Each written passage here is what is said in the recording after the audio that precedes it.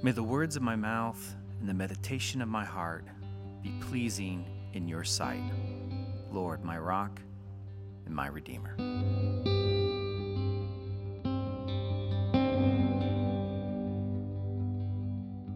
Hey everyone, I'm Joe Graves. I'm one of the pastors here at Central City Church, and I'm excited to have you join us for our daily readings.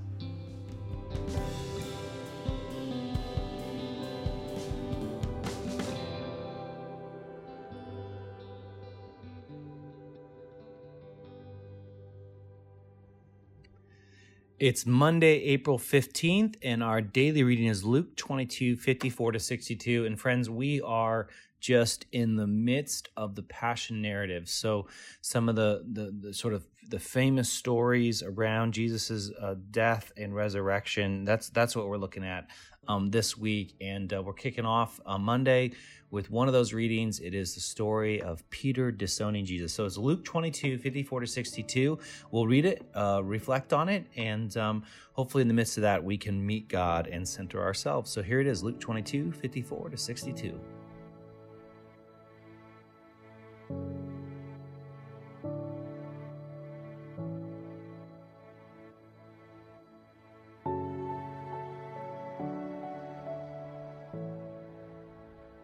Then seizing him, they led him away and took him into the house of the high priest. Peter followed at a distance. And when some there had kindled a fire in the middle of the courtyard and had sat down together, Peter sat down with them. A servant girl saw him seated there in the firelight. She looked closely at him and said, "This man was with him."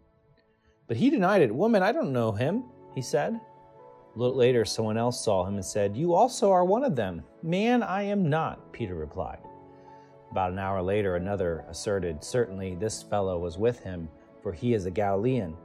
Peter replied, "Man, I don't know what you're talking about." Just as he was speaking, the rooster crowed. The Lord turned and looked straight at Peter. Then Peter remembered the word the Lord had spoken to him. "Before the rooster crows today, you will disown me 3 times." And he went outside and wept bitterly.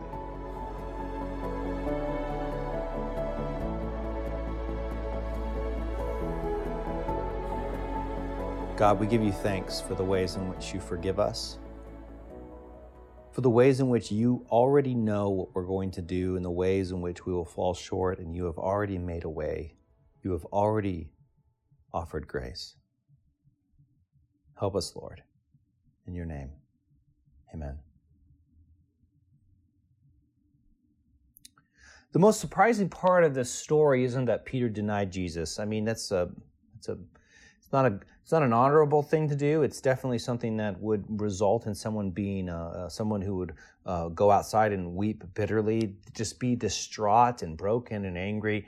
Here is somebody that he had lived in and worked and ministered with, who had seen perform miracles for at least 3 years. He had become the leader of the disciples. He'd be the leader of the church soon, and when he's put in.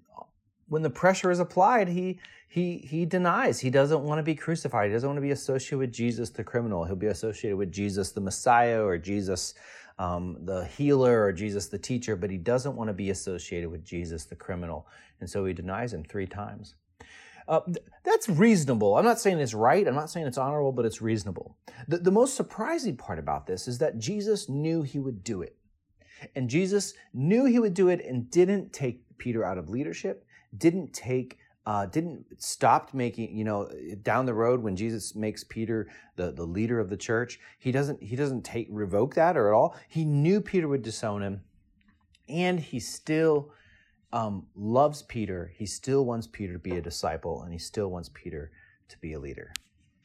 When I was young, I was afraid that I would mess up.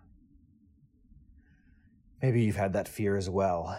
I was afraid, specifically in my relationship with God, that I would mess up, that I would do something wrong, that I would ruin things. And I remember talking to my mom about this, and she said something to me that was extremely profound and has stuck with me through the years. She said, God already knows what you're going to do.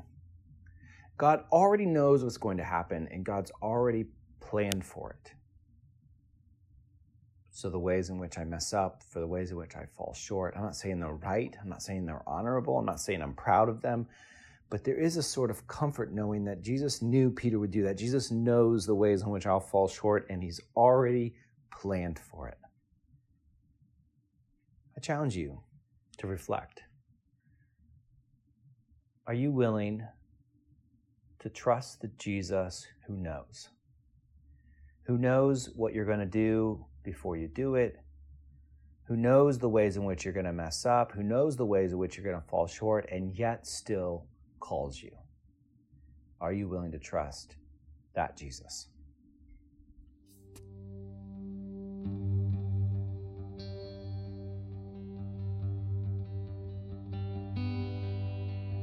Friends, thanks for joining us for our daily reading. You can find the readings and more by going to centralcity.co/readings. Now, may the grace of the Lord Jesus Christ and the love of God and the fellowship of the Holy Spirit be with you all.